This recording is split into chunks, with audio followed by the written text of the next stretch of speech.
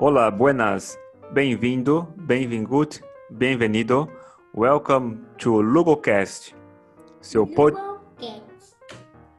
Hoy tenemos como invitado a Neil, que es filósofo, desarrollador, trabaja con backend, con frontend y bien, cositas más, ¿no? Es de la comunidad también de Java, está siempre en los meetups, que ahora de manera virtual, pero antes estaba, creo, hablaremos más durante el episodio, pero siempre está involucrado con temas de comunidad Java, con el grupo también de Barcelona. Hola, Leo, buenas tardes, ¿cómo va? Hola Luis, hola a todos, muy bien ahora, pasando con este calor, pero bueno, ya el verano se está acabando.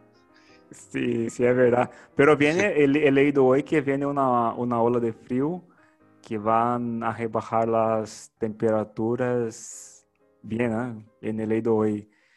Quizá por la semana que viene ya veremos un cambio de este verano que tenemos, ¿sabes? Un verano más, vamos a decir, más sudamericano mismo, de verano Ujú. bien, y cambiamos a una temperatura más amena. Pero bien. El tema del verano es que hay mucho mosquito, hace mucha calor y a ver, ¿no? Es un poco es decir, un rollo también, ¿no? Que yo cuando he vivido en Brasil, en la ciudad de mis padres, por ejemplo, ahora es invierno y hace 30 grados, ¿sabes? Entonces, hasta los 22 años, todo pasando invierno con 30, verano con casi 40 grados y estupendo. Y bien, hay que acostumar con este frío de aquí de Europa, pero vamos tirando, ¿no? ¿Tú ya Sí, acostumbrado? ¿Ya estás acostumbrado? bueno, los primeros años se me hizo un poco difícil por el tema este del cambio del clima. Yo llegué más o menos por estas fechas a Barcelona hace 4 años y lo primero que me encontré fue con el calor y estas olas de calor que son terribles, porque pega una brisa incluso caliente y no hay manera de resguardarse de ellas. Sí, Y la humedad, sobre todo, que afecta mucho. Tú puedes estar en la casa y, y estás sudando, o sea, te vas a duchar y sales de la ducha y estás sudando y es una cuestión del clima a la que todavía me cuesta acostumbrarme. vale, sí, esto está un poco raro, esto es verdad. ¿Y ha venido aquí en Barcelona por temas de informática o de teología? ¿O cómo? Porque tú No, también, tú también, ajá. eh, filósofo, ¿no? Ahí está también con esto, ¿no? Si no estoy Sí, mal. Vale, podemos hablar de eso ahora. vale. Yo estaba trabajando en un banco en Venezuela, en mi país natal, y pues la crisis comenzó a pegarnos como familia, a mí y a mi mujer, y nos dimos cuenta que teníamos que hacer algo porque la situación estaba difícil. Estábamos en una situación éramos de clase media Ujú. y la escasez y el alto costo, la inflación, nos estaba empezando a afectar y empezamos a conversar de qué podíamos hacer. Y bueno, vinimos una vez de visita a Barcelona y nos gustó mucho y bueno, quedó allí como una opción. Y bueno, cuando estaba trabajando en el banco, actualizando mi currículo en LinkedIn, vi que había una oferta de trabajo de parte de una consultora que, que era para los trabajadores que estaban en Venezuela. Y ellos se ofrecían a realizar todo el papeleo legal y a darte una asesoría en cómo venir a trabajar en España. Bien, bien. Bueno, hice la entrevista con ellos, apliqué y dije, bueno, no tengo nada que perder. A los 2 días me llamaron y pasé una serie de entrevistas con ellos. Me hicieron la oferta y bueno, me vine para acá en 2, 3 meses. Logré tener todo y comencé allí. Vale, qué guay. Eh, Entonces, bueno, ha sido principalmente por mi trabajo. Vale. Y desde hace tiempo entonces no va a Venezuela o cómo ha ido? Sí, O- tengo ya 4 años sin visitar mi país.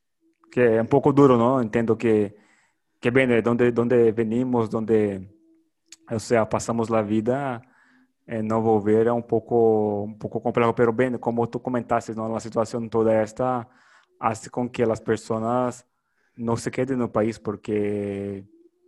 porque va a quedar para que no se haya inflación que come tu salario y Ujú, todo, no, tú no vas a querer quedarse para nada. Esto es la... Sí, sí, es verdad que si tiene la oportunidad de salir, saldrá y ya está, ¿no? Esto creo ujú, que se aplica bien a los países sudamericanos en general, ¿no? Yo creo que no hay un país ujú.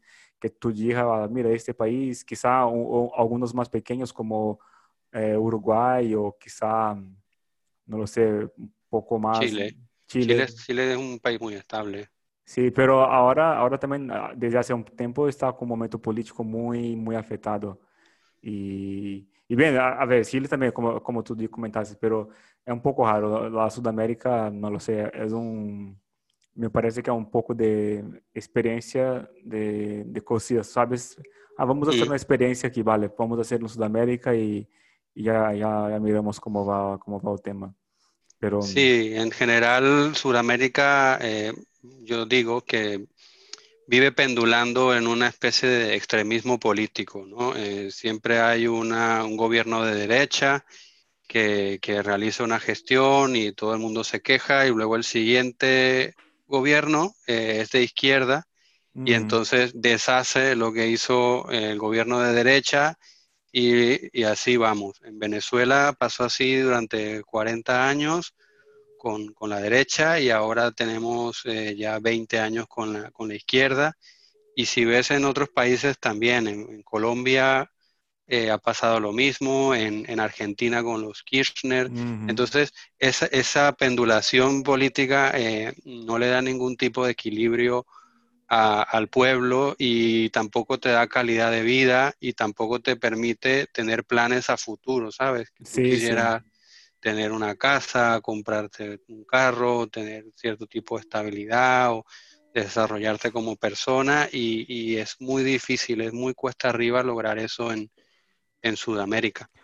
Sí, sí, esto es. Además que, no lo sé cómo es el tema en Venezuela, pero en Brasil, por Ujú, ejemplo, también tenemos el tema de la violencia, que la violencia también es un tema que afecta mucho quien está día a día. O sea, se va acerca de los números, se queda flipando porque son ujú, números muy elevados y aquí cuando llega, sabes, las personas se van, se hablan, tú no queda con receo, por ejemplo, de estar en la calle caminando porque sabe que no va a pasar nada, ujú. ¿sabes? En Brasil, ao revés, si tú estás en la calle, dependendo de onde está, sabes, é um pouco peligroso e não entender, não poder andar com os móveis, e, sabes, é sempre uma preocupação a mais Sí, de viver.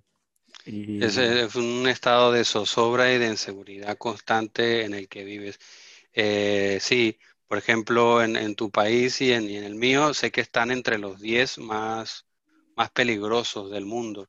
Eh, por densidad de habitantes y esto que compartes de no poder sacar el móvil en la calle uhum, o, por ejemplo, ves un motorizado que pasa, para nosotros es una sensación de miedo increíble porque significa que viene un antisocial a robarte, tener sim. que andar en el coche con los vidrios arriba completamente aislado. Si vas a planificar salir, tiene que ser antes de las 7 8 ya tienes que estar pensando de volverte Uhum. y no tienes tranquilidad, es cierto. Sí, sí, y esto afecta directamente también la vida, porque si tú tienes esta serie de preocupaciones, por ejemplo, para Ujú, vivir, te afecta de manera que tú estás en un estado de siempre alerta, ¿sabes? sí, Y llega un punto que desgasta muchísimo eh, a sí mismo, ujú, y o mejor que hacer, por ejemplo, como comentaste tú, es cambiar, no hay que luchar muchas veces porque llega un momento que ya está cansado de luchar tanto y fala, mira, hay que procurar otra cosa, hay que buscar algo nuevo y para refrescar y al menos vivir un poco con tranquilidad, ¿no? Por ejemplo, aquí, por ejemplo, en España se vive tranquilo. Digo Ujú. que la seguridad de andar por la calle, hacer las cosas que hacemos y va bien. ¿Y tú se ha acostumbrado bien con viviendo aquí, con las personas, con la cultura, con la comida? ¿Cómo, cómo lo lleva? Bueno, yo diría que la adaptación ha sido bastante buena. Al principio es un poco raro o curioso porque sientes que tienes que aprender todo de nuevo, desde una cuestión tan trivial como cruzar la calle, eh, que ahora tienes que esperar al semáforo o cruzar por el rayado, porque si no, no te respetan tu derecho de paso como peatón.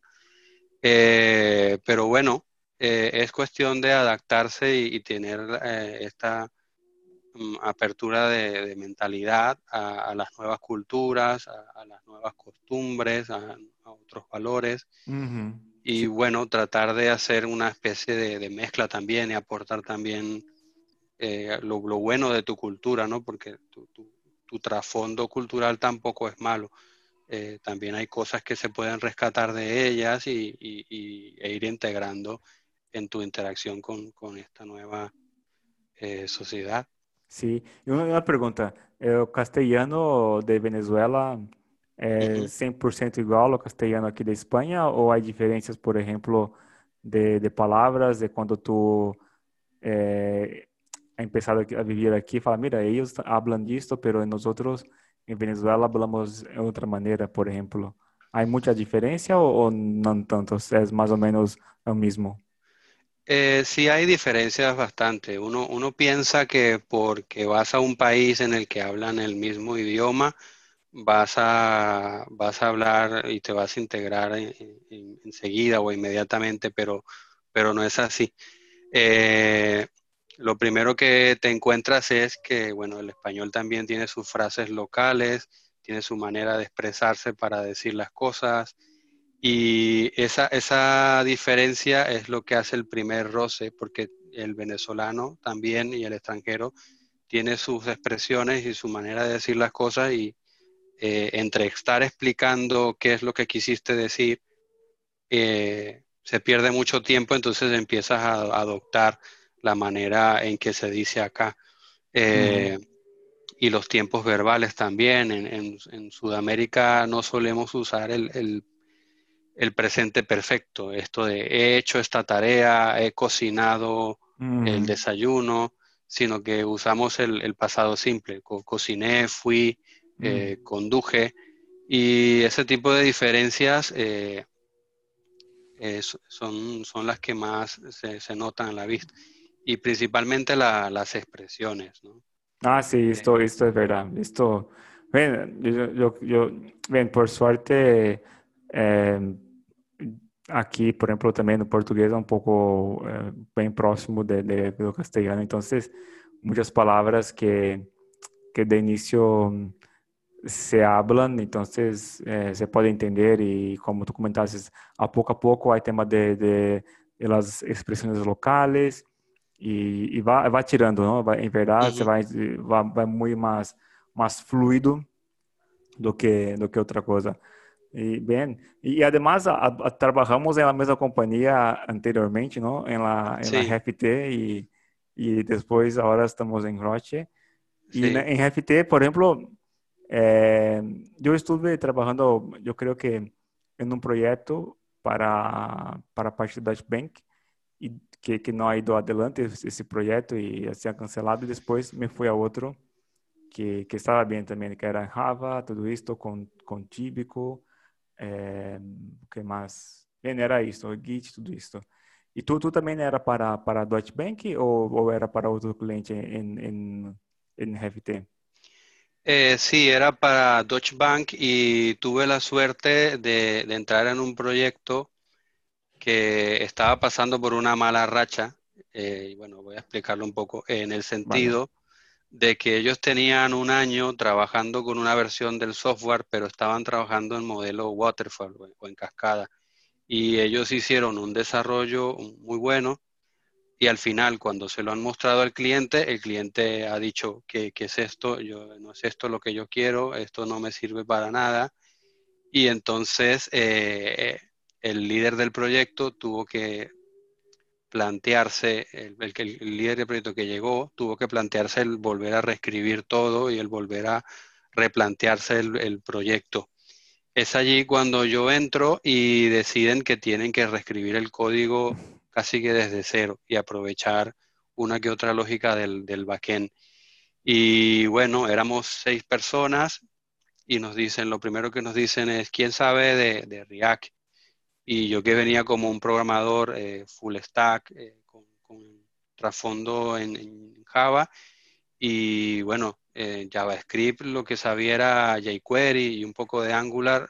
Yo recuerdo que le dije a mi líder de proyecto, bueno, yo me puedo poner a aprender y en una semana recuerdo que le entregué una prueba de concepto, a él le gustó mucho y me dijo, bueno, te voy a dejar como el líder técnico de frontend para que te encargues de todo lo relacionado con React. Me recuerdo que tenía un par de meses aquí en el país y me dice, te voy a enviar a Alemania para que hagas un curso en Frankfurt de React Uhum. y luego lo compartas con el resto del equipo.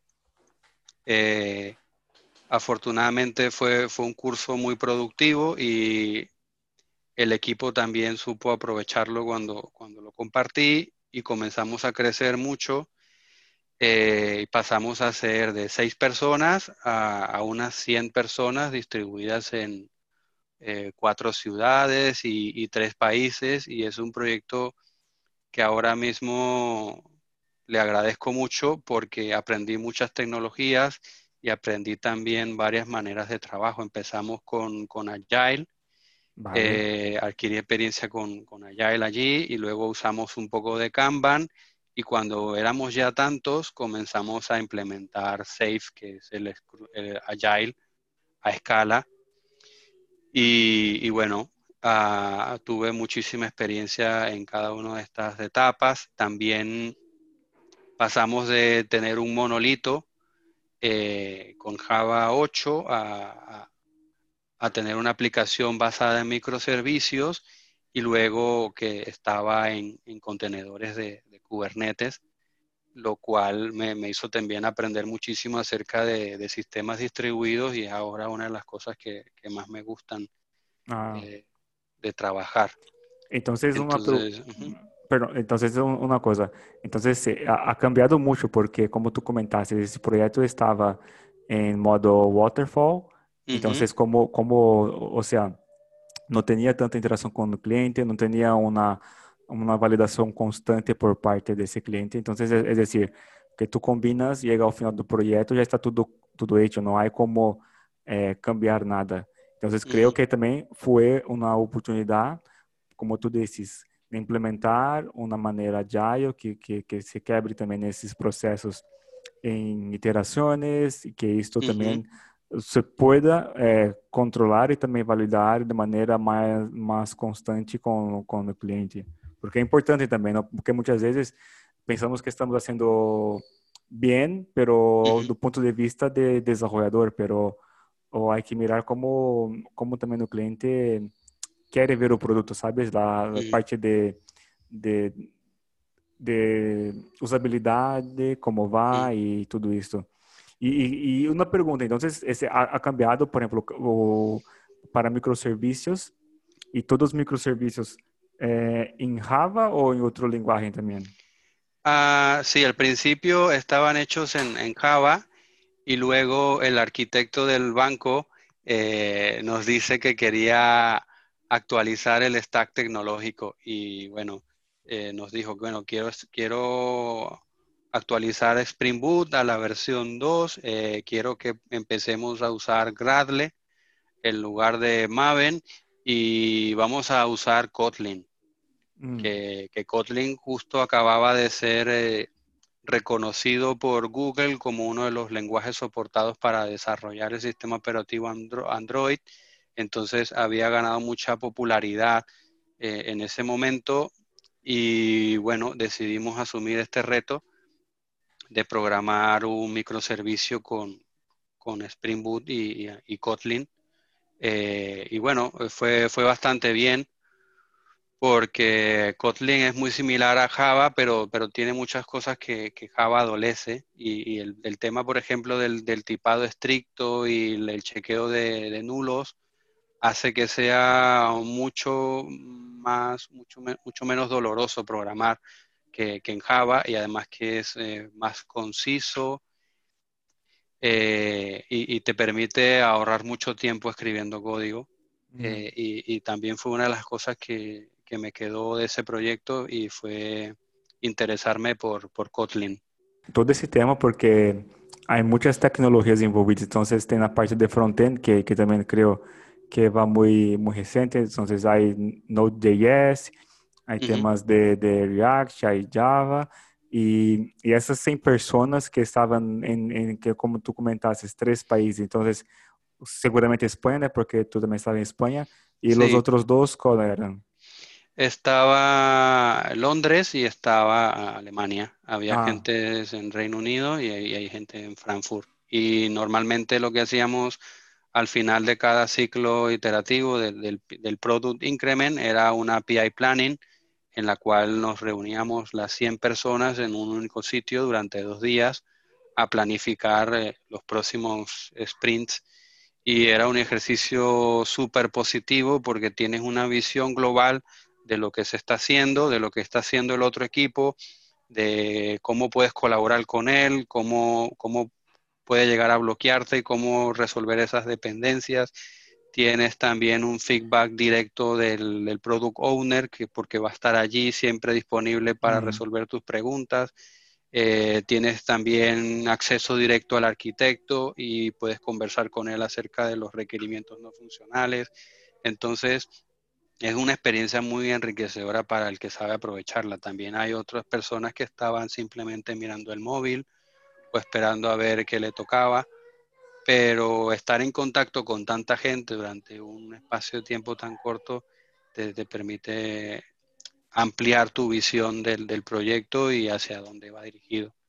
sim, sim, é decir, aproveitar e, por exemplo, numa situação desta onde as pessoas estão em vivo, é melhor ter o contato, falar, sacar proveito da situação. Ou seja, se pode falar, se pode sacar dúvidas, se pode compartilhar informações e poner essas relações também mais cercanas é ponto de melhora, porque muitas vezes, por exemplo, como são países distintos, são por videoconferências e você tem a oportunidade como tú comentas, 2 días para hablar, para poner tudo de maneira coerente e Ujú. que me lembra estupendo e vale estupendo.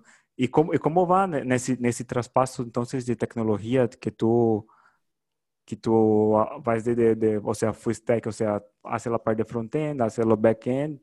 sempre foi assim ou como tu empezaste? Empezaste com back-end, só por exemplo com Java ou com outra linguagem e depois ha tenido que hacer front-end ou já caído desde o início, por exemplo, haciendo los dos. ¿Cómo fue esta? Al inicio del proyecto, recuerdo que hacíamos cosas en Java para finalizar parte del requerimiento anterior, pero luego cuando tocó el momento de reescribir el proyecto, me dediqué 100% al frontend. Entonces, bueno, después que hice la prueba de concepto, me pidieron montar la arquitectura entera del frontend, entonces tuve que documentarme mucho acerca de React, las librerías de React, si los componentes los haríamos nosotros o si habría que aprovechar alguna librería que existiese, cómo manejar el estado, qué es Redux y cuáles son los middlewares que existen, cuál es el mejor. Y es una tarea que demanda mucho trabajo, una tarea de arquitectura de software y, y bueno, estuve dedicado en eso, digamos, unos 6 meses. Y una vez que ya el diseño estaba más estable y que podía cualquiera desarrollar una tarea con suficiente autonomía, entonces pues comencé a coger ya luego tareas de backend o de base de datos, lo que Sí. hiciera falta dentro del backlog del sprint. ¿Hay aún una pelea entre Angular y React o no hay? O sea, son muy superior al otro. Porque yo, só para que sepa, yo Ujú, empecé años en 2014, creo, en una aplicación que tenía Angular 1 y me fue, estaba una cosa belísima, porque antigamente, como tú comentaste, mucho jQuery, todo esto, pero cuando viene Angular, cuando hacía las peticiones, cuando renderizaba todo en la pantalla, pero ujú, después ha cambiado para Angular 2, que ha venido TypeScript, y ujú. ahí me he perdido porque después he empezado solo con trabajar con backend. En tu punto de vista, ¿hay alguna ventaja muy grande trabajar con Angular do que trabajar con React o viceversa? ¿Cuál, en tu opinión, es lo mejor? Bueno, yo diría que son dos productos muy diferentes. Angular es una solución completa de parte de Google para el desarrollo de aplicaciones web, eh, y es un ecosistema, digamos, cerrado. Si tú quieres hacer alguna forma, Angular tiene una manera muy fija de hacer todo, a través del servicio, declarando el controlador y la vista. Y si quieres salirte de allí, se hace un poco más difícil. Por otro lado, React no es un ecosistema, sino que es una librería que sirve para renderizar contenido. Y esto único que hace es lo mejor que hace, porque lo hace de forma muy rápida, muy eficiente, y eso es lo que ha hecho que tenga tanta popularidad. Luego el problema es cuando quieres tener una solución eh, arquitectónica de frontend también que sea completa, entonces tienes que elegir tú cuáles son los otros componentes que vas a usar para poder combinarlos con React, y allí donde tienes un poco la dificultad o también la libertad si te gusta mucho jugar con este tipo de cosas. Entonces, Vale. es un poco depende de lo que quieras. Essa depende do escopo do projeto também, não? Se é um... Exacto. Vale, estupendo. E de hoje, que está sendo? Está trabalhando com front-end, com back-end, com Java, com... O que anda sendo? Aprendendo uma nova linguagem, por exemplo? Como vai esse tema? Ah, pues no, sigo siendo lo que llaman el full stack, Uhum. y, pues trabajando con frontend y React y estas cosas, y en el backend con Java, y bueno, en Roche que se trabaja con caché también. Y en lo personal, pues estudiando mucho lo que son las tecnologías cloud, en la nube, lo que son Amazon Web Services y el Google Cloud, creo que tienen mucho para dar. Y también estoy, ¿qué era? Aprendiendo un poco de Android, porque, bueno, como he dicho que me gusta Kotlin, Uhum. quiero hacer cosas con Kotlin y Android, Não, vale, estupendo, não? sobre todo. Isso são coisas dia a dia que vão bem, não? Por exemplo, são coisas juntas. Se tu está com Android, que está ligado também, pode estar ligado a cloud e tudo isso, que depois se integra com, está bem. E ela le gusta mais, há muitas diferenças em Amazon Web Service e em Google Cloud, que tu has notado? Bueno, tienen servicios muy parecidos, pero a mí Amazon me parece un desastre. Es decir, cada cosa está en un sitio, y es un poco complicado poder armarse una solución end-to-end. Es decir, si tú quieres usar un servicio, hay mucha documentación de cómo hacerlo, pero si quieres desarrollar una arquitectura que solucione alguna necesidad de negocio, es un poco más costoso. En cambio, Google, como de costumbre, tiene como un entorno más amistoso Uhum. para comunicar todo esto. No sé, yo lo veo mucho más fácil de implementar el Google Cloud que el Amazon Web Service. Además que a nivel de rendimiento, está mucho mejor y a nivel de precio, si vas a contratar por mucho tiempo, Google te ofrece mejores ventajas a la hora de precio por uso que Amazon. Vale. Sí, es como comentamos, né? Hay que estar, por ejemplo, hay que tener un servicio también que sea con boa usabilidad, que eso Sí, facilita para el usuario y se tiene un punto en cada banda, uf, es doloroso, ¿eh? Se sí. queda doloroso. La Qué dolor. experiencia de usuario, como dices, es mucho más positiva después Ujú. de usar Google Cloud que Amazon. Que Amazon. Que los dos, y hay también de Microsoft, ¿no? Azure, El que, Azure, que pero este no lo yo conozco tampoco, yo tampoco. no tengo, bueno, tampoco con cloud, no he trabajado aún con cloud, pero bien, a ver cuando saldremos de ese mundo in promise, ¿no? Sí, in promise para cloud. Ven a ver En cuando, premise, in sí, promise, yes. yo creo que es lo que viene, yo creo que es el futuro, porque ahorra mucho coste a la empresa, ahorra mucho a la hora de escalabilidad y Sí. mantenibilidad, porque no tienes que estar manteniendo tu propio equipo, sino que Ujú. tienes una plataforma como servicio que te permite configurar y jugar cosas y si te gusta lo puedes escalar y si no te gusta enseguida pues matas el recurso y ya está. Y el coste de implementación es muy bajo. Sí, sí, es muy bajo. Sí. Eso es una gran ventaja, ¿no? Gran ventaja de las nubes. Fuera la lluvia, ¿no? No, de broma, Sí. esto. No, de broma, tío. Ay, ay. Tú, desde siempre que has estado aquí, ¿has ido a las comunidades de Java o empezó hace poco? ¿Cómo la lleva también en este tema de la pandemia? En un principio el tema de las comunidades para mí era desconocido, tanto en Venezuela como los primeros años aquí en España.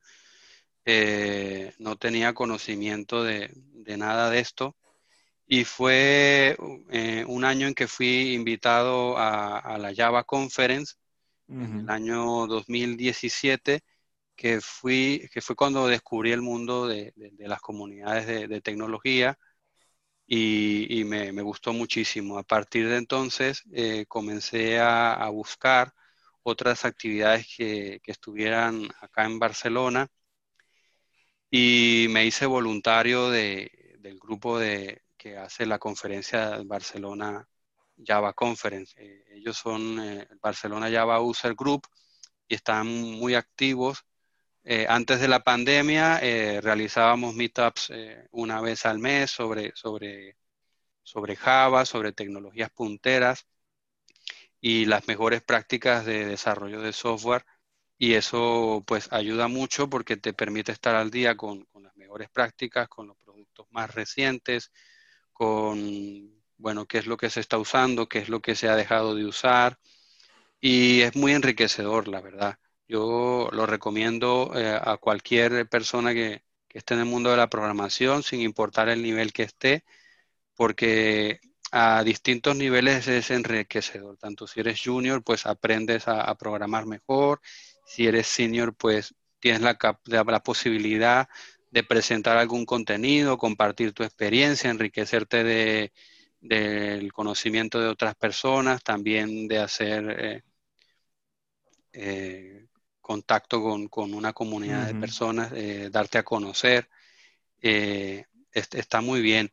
Ahora mismo por la pandemia, pues hemos tenido muchas limitaciones y las conferencias que solían ser presenciales, muchas las han cancelado. La Java Conference la hemos tenido que postergar para el año que viene Sí, sí. y muchos meetups que se hacían también de forma presencial han pasado a ser online, que bueno, a pesar de todo te permite también interactuar con otras personas, conocer lo que se está haciendo en el mundo de Java, pero bueno, te hace falta luego ese contacto al final del meetup con una pizza o con un refresco y una cerveza y conversar de cualquier cosa.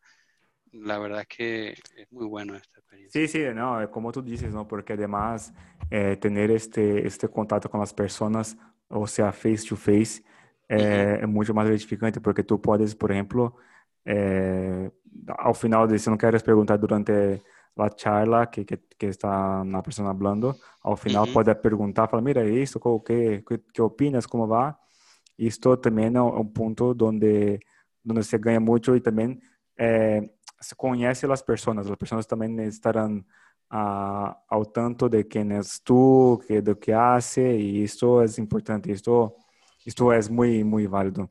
E agora, há algum meetup que o grupo de Barcelona está haciendo, por exemplo, e como, por exemplo, se alguma pessoa quer se inscrever para este meetup, hay que entrar no sitio de Java, de Java Users, ¿no? Creo, de Barcelona.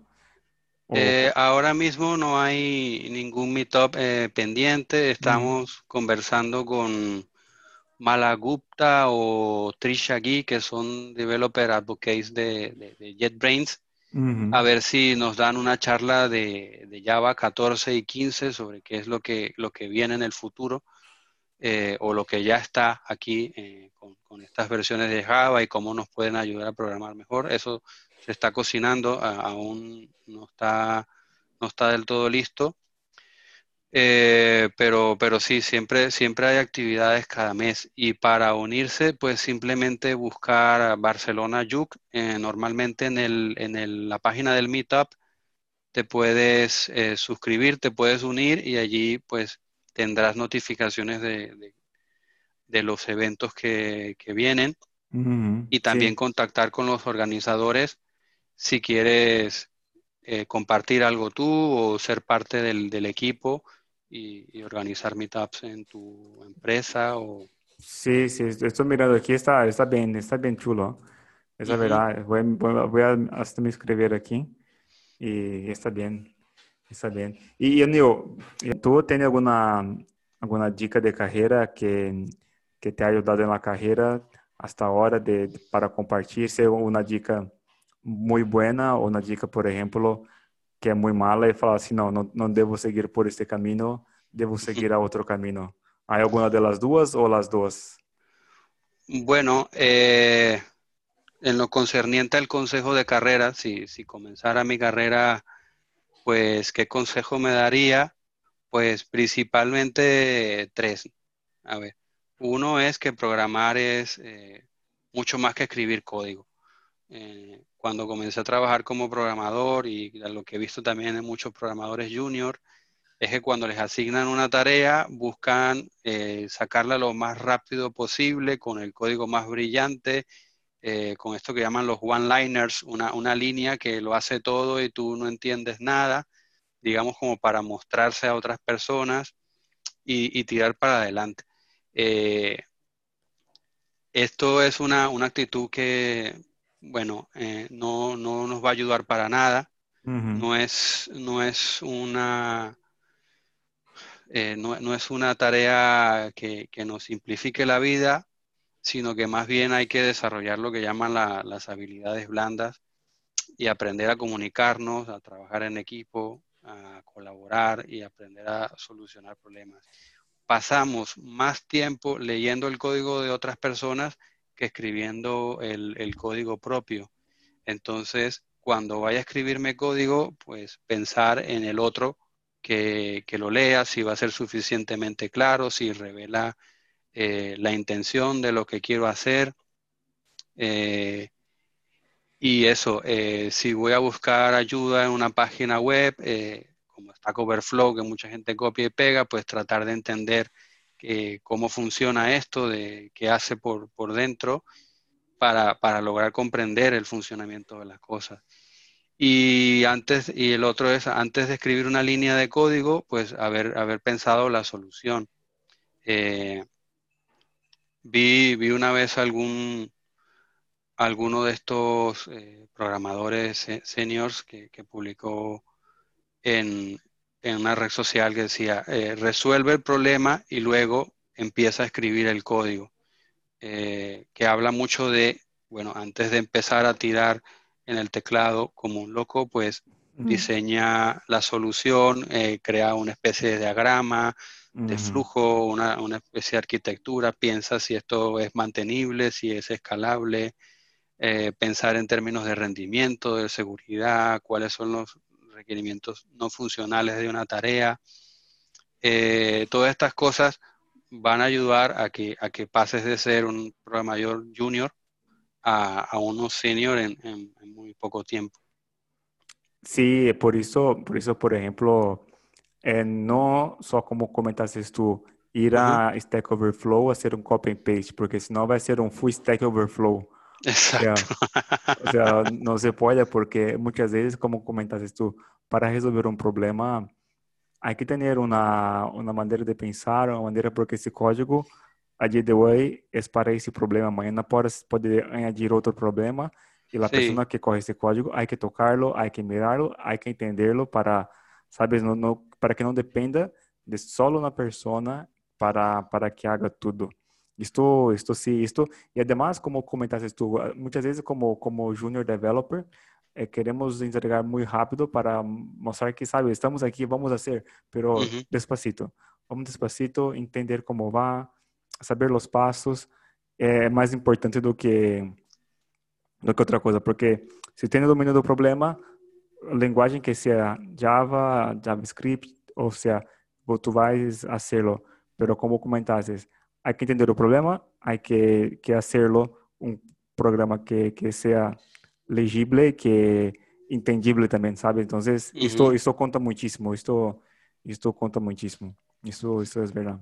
Sí, en ese sentido, el mejor consejo que me dieron en mi carrera fue un gran amigo que, siendo programador y ahora es líder de proyecto, me decía que estudiara los patrones de diseño, bueno, principalmente los del GAN of 4, Uhum. y me decía, tú estudiate los patrones de diseño de software, busca reconocerlos en el código, trata de tenerlos bien frescos cada vez que puedas, porque muchas veces las tecnologías van y vienen y algunas quedan obsoletas, pero los patrones siempre se mantienen.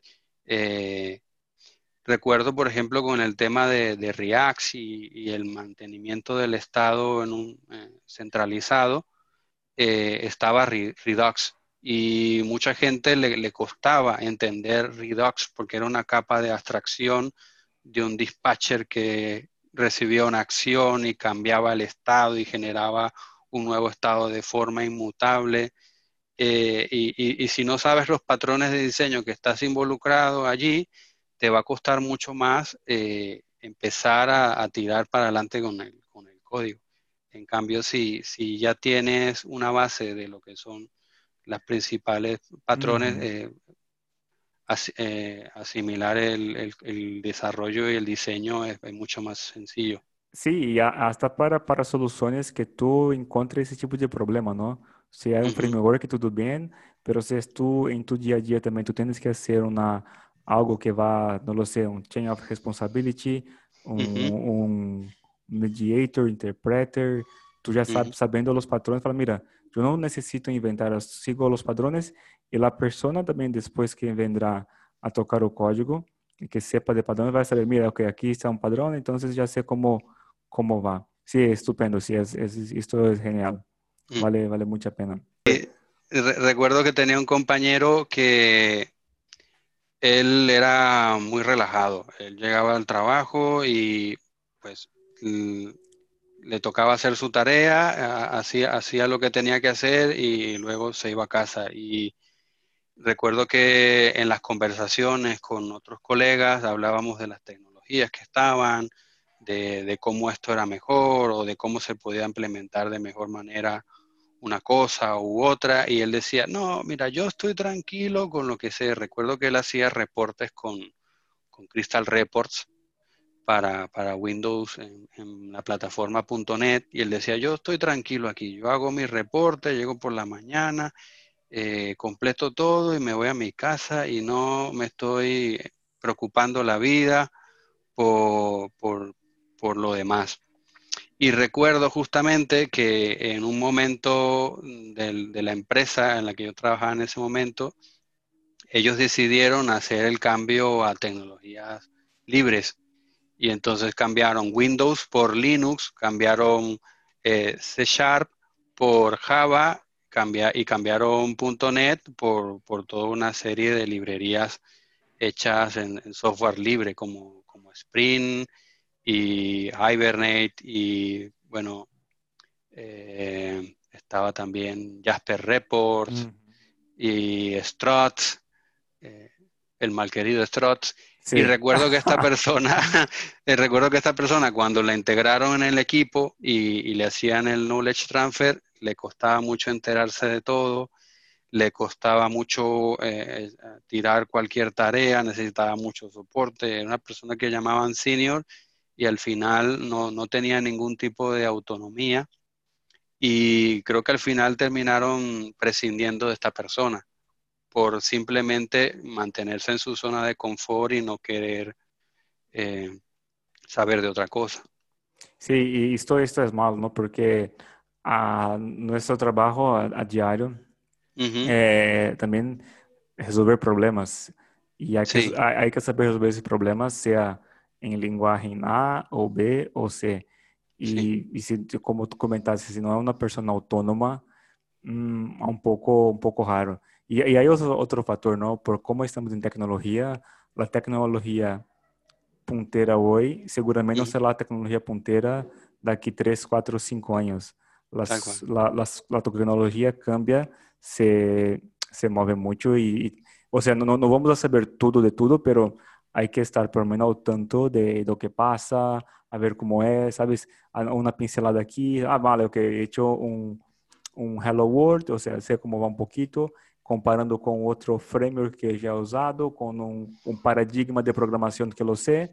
Entonces, Ujú. sí, o sea, no quedar muy en la zona de conforto porque en algún momento tú no será más necesario a compañía y así por delante, ¿no? Creo que va más en este sentido de, o sea, se mantiene estudiando, mantiene mirando las cosas, estando up to date, ¿no? Estar al tanto de las cosas.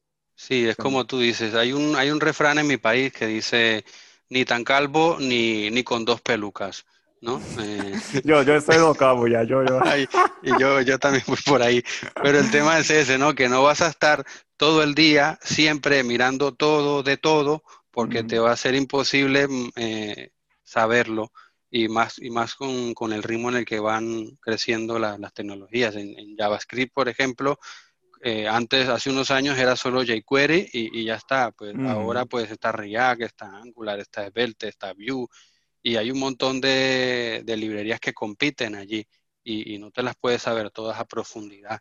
Lo mismo en el backend.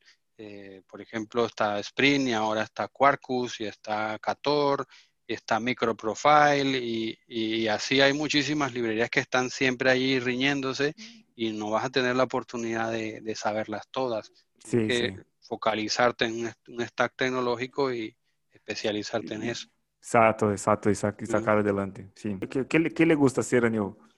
Bueno, además de programar y estar al día con las tendencias de la tecnología, me gustan mucho dos cosas. Me gusta la fotografía y hace muchos años pues he sido muy apasionado de la fotografía y en 2010 recuerdo compré mi primera cámara de objetivos intercambiables y comencé a hacer fotos con ella y de hecho hice varios cursos de fotografía, de talleres y me gustó mucho esta experiencia de fotografiar eh, en cualquier tipo de cosas. De hecho, lo convertí en un hobby y fotografiaba bodas, fotografiaba en mujeres Cumpleaños. embarazadas, Ah, sí. sí, Oh.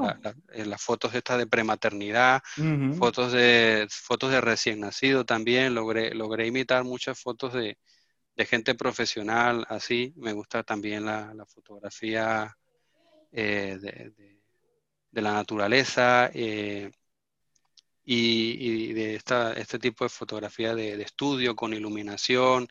Recuerdo que llegué a tener mi propio estudio de iluminación en casa y yo invitaba a mucha gente a pasarse por allí para hacer una sesión gratuita. Gente que hoy día está en el medio, son algunos actores y otros modelos. Recuerdo que yo les llamaba para hacerles sesiones gratis en casa. Só que para o sea, também tu aprimora tu hobby também, não? Porque você está tirando fotografia com o Ujú, cenário, como comentaste, iluminado, com a luz, com tudo. ujú. Uma foto por uma câmera dessas é muito distinta de uma foto sacada por um teléfono. Sí, Isto, ajá. isto é, Hoy a pesar de que las cámaras tienen, digamos, la misma cantidad de megapíxeles que un teléfono, porque ahora mismo tú buscas un Xiaomi cualquiera y tiene una salida de 40 megapíxeles. Lo que hace la diferencia es el objetivo, y los objetivos te dan mucha mayor nitidez, te dan lo que llaman el efecto de profundidad de uhum, campo, y ese tipo de cosas le dan un resultado más profesional. Y lo que a mí me gustaba, por ejemplo, en la fotografía de estudio era lograr evocar un escenario. Entonces hacíamos, por ejemplo, que esta persona se vistiera de mafioso y su traje y su sombrero y un cigarro y tal, y entonces lo lográbamos retratar de esa manera. Y era muy bueno porque era como viajar en el tiempo o viajar a algún país y evocar ese escenario. sim, sim, e na foto, por exemplo, muitas vezes diz muito mais do que um vídeo, não? Porque uma Ujú, foto eh, se, se traz como muitos temas para mirar, para pensar, ujú, para refletir em ela. Que não sabia de tu hobby, esse hobby para mim eu não sabia que tu neste has sacado una foto de la luna hace 8 meses, ¿no? 10 meses con un ajá, teléfono. sí. Ha podido sacar también alguna foto con la cámara esta o no? O es imposible sacar con la cámara? Sí, con la cámara es mucho más fácil porque ajustas el enfoque y el balance de blancos y la velocidad de obturación y logras sacar una imagen más nítida Va. que con el móvil. Y hay que ser una foto rápida, ¿no? Entiendo. No hay que ser una foto por ejemplo, se pone en modo manual, tiene que ser una, ¿cómo se llama esto? La velocidad de la foto hay que ser rápida Sí. también, ¿no? Sí, dependiendo. Si la luna está llena, puedes hacer una foto o rápida en la cual tengas una exposición, un valor bastante alto Ujú. y allí puedes capturarla. En cambio, si la luna está menos luminosa, pues vas a tener que bajar un poco la velocidad para permitir que entre más luz y, y así vas jugando con este triángulo entre la velocidad, la exposición y la apertura. Y también hay que cambiar las lentes, ¿no? Entiendo que para cada sitio, para cada ocasión o para cada escenario, tú, por Sí, ejemplo, cambia las lentes, ¿no? Entiendo una 50 milímetros, ajá, no lo sé, más. Yo tengo una también, pero tengo dos lentes solo, no tengo más que eso. Y son distintas, ¿no? En verdad, tengo una de 50 que hace todo el trabajo de profundidad, de calidad también es muy buena. Y hay ajá, otra que hay un zoom, que ajá, esta por defecto viene en la cámara. Y bueno, la foto son distintas, no tienen la misma calidad. Entonces, por eso creo que también tú, cuando va a fotografiar, va a mirar, va a falar, mira, para esta foto, quizá una lente, no sé, 50, para otra, una sí, lente de otro milímetro y por ahí va arrugando hasta que fala, mira, esta aquí, después de un tiempo, ya sabes de antemano de qué lente va a usar, qué velocidad también va a usar y todo sí, eso. sí, sí. Ah, Si vas a hacer, por ejemplo, fotografía de paisajes, lo mejor es usar un lente gran angular, que es un lente fijo que no tiene zoom, como dices, ujú. pero te permite tener una mejor resolución y un mejor resultado. Si vas a hacer retrato, podrías usar el lente este que tiene con el zoom y expandirlo lo más que puedas, porque también dependiendo de la distancia focal que le apliques al lente, la cara de la persona puede verse más ancha o más angosta, entonces puedes hacer que se vea más flaco o que se vea más relleno, y todo eso lo puedes lograr con el lente. Y eso, si vas a hacer fotografía deportiva, lo mejor es usar un telefoto porque vas a estar lejos de la zona de acción, entonces tendrás que enfocar lo más cerca posible para poder tener Uhum. la mejor vista. Exato, exato. Não, la gracia de la foto cuando está con la cámara de esa es genial, porque se empieza a jugar, se empieza a cada escenario que va, tudo se cambia, ¿no? Tudo se cambia y tú ves, por ejemplo, después falar, nossa, esto es una imagen genial, esto quando saca com teléfono, por exemplo, fala, ok, Ujú. é quite ok, é uma foto normal, isto é verdade. Sí, bueno, y el último hobby que, Uhum. que tengo, como decías al principio, la teología y la filosofía. Me gusta mucho este tema. Bueno, yo cuando era más joven, cuando estaba de adolescente, yo asistía a una iglesia evangélica, una iglesia protestante.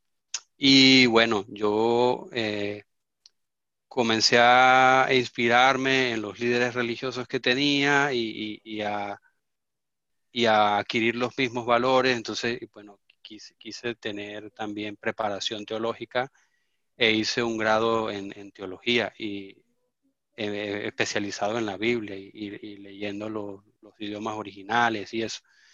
Y bueno, a partir de allí, bueno, generé muchas preguntas en mi cabeza y comencé a encontrar, pues, eh, muchas más inquietudes que no lograba responder con la teología y comencé a estudiar filosofía por mi cuenta. Ya, bueno, dejé de asistir a esta iglesia y dejé incluso de ser creyente y ahora digamos que soy agnóstico y posteísta, pero mantengo el interés por estos temas, Hum.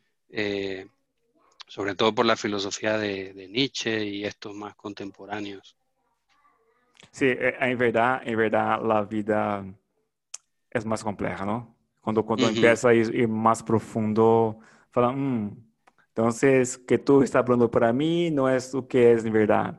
Aí vai um pouco mais, fala, não. Então, não sei, eu creio que é uma descoberta de tudo, porque quando você empieza a crer, ou não a crer, pero a realizar, que realize, em verdade, o que se traduz realize, A darse cuenta, ¿no? exato, dar-se conta que de como o mundo é, por que existe a religião, por que banda vá, fala, vale.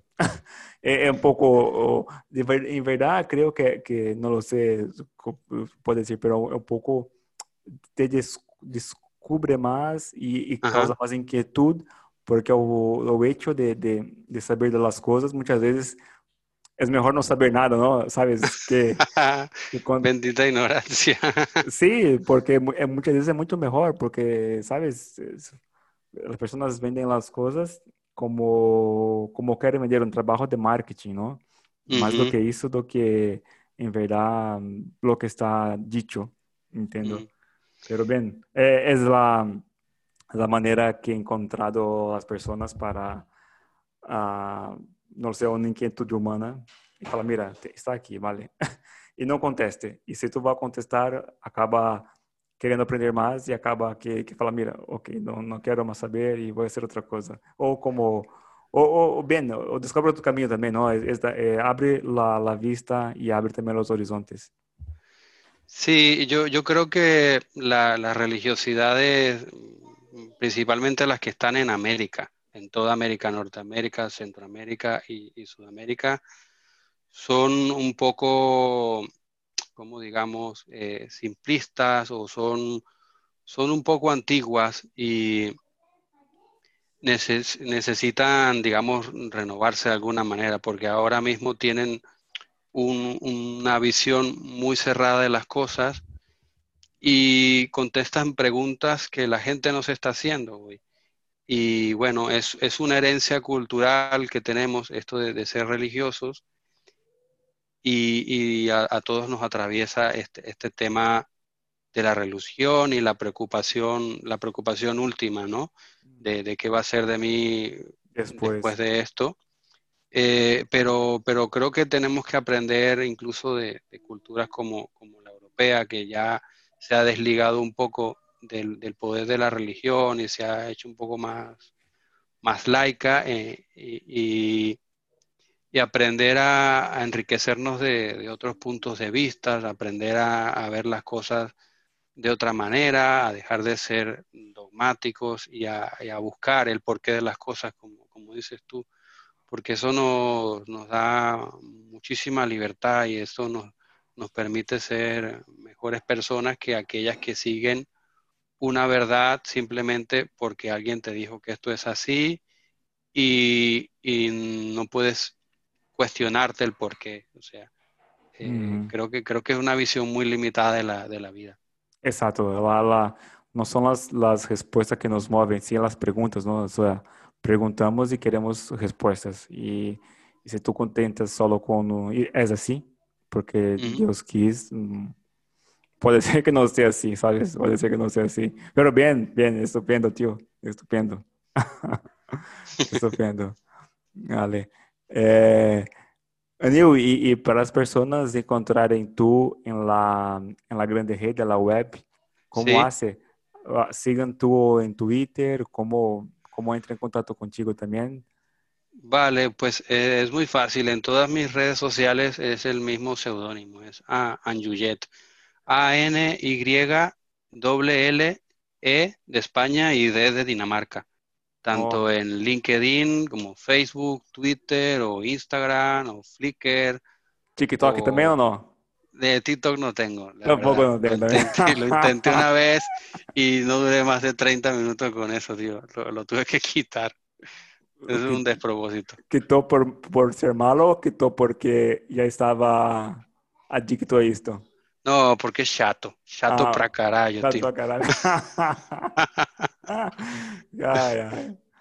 Anil, entonces cerramos por aquí. Muchas gracias por aceptar o invite, en verdad, por hablarmos un poco de todo, ¿no? De la vida, de religión, de nuestro continente sudamericano, Sí. también de fotografía, de nube y de tecnología en general. ¿Vale? Muchas gracias. Los contactos de Anil voy a poner en la descripción del episodio y ahí está, Anil. Últimas palabras, si queréis, el micrófono está abierto a ti ahora. No, bueno, muchas gracias a ti por invitarme. La verdad que no lo esperaba, y es un honor que me hayas hecho esta invitación y la agradezco. Estoy, bueno, abierto a cualquier otra oportunidad y, bueno, si necesitas que alguien te entreviste a ti también, pues Vale. avísame y Ok, podemos hacer algo. vale. Ok, estupendo, estupendo. Ok, entonces, muchas gracias, Anil. Que vaya bien y boa semana a ti. Vale, vai Corinthians. Até mais. Até mais. Adeus, vou encerrar por aqui. Adeu. Adeus, adeus.